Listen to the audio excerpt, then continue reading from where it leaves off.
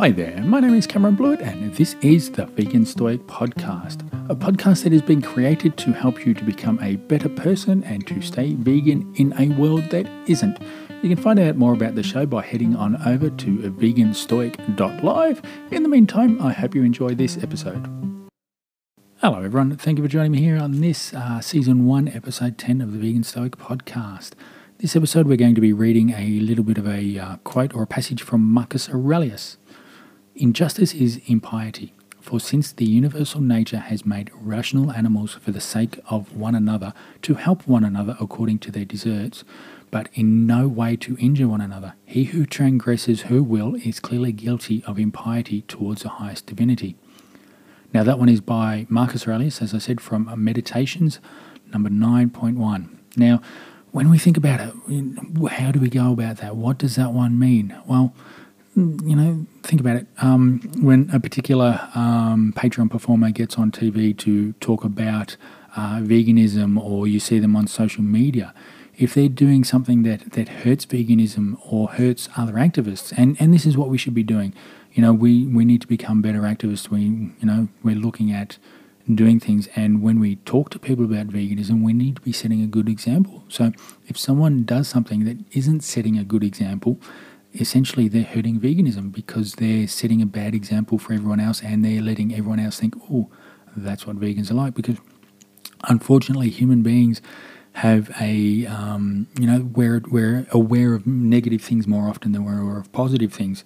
Now, whether that comes back from caveman days and all that sort of stuff, when danger was what we had to face. Unfortunately, it's one of those things that we haven't kicked out of us. But this is it. We tend to notice negative things more than we do positive. So it doesn't matter if 100 positive vegans are going on TV or Facebook or anything like that. It's the one negative person who is going to attract the most attention, and that's what a lot of them do. Is that they become have a negative way of doing things, and less than positive. And this is about the language that they use, their actions, and all that sort of stuff. And it's the thing is that yes, is that hurting veganism? Is that hurting you as a vegan activist? I genuinely think so. So yes, if this is the case, then that's what they are. They're guilty of impiety towards the highest divinity, and this is what we need to be doing. We need to be becoming better people, setting better examples for ourselves, for our future, for the movement, for those who come after us, so then they can look to us as examples and say, hey, you know what? This is what these people did. This is what happened at this time. This is what we're going to emulate. We're going to be just like them.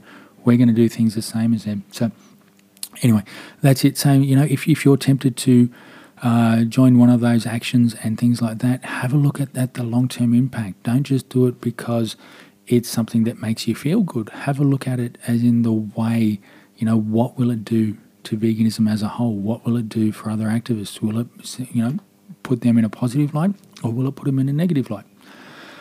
So just think about it. Anyway, that's it for this one. Thank you for joining me here on this episode. Look forward to having you join me in the next one. Okay, bye for now.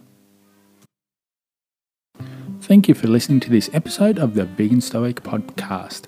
If you'd like to know more about how Stoicism can help you to become a better person, head on over to veganstoic.live.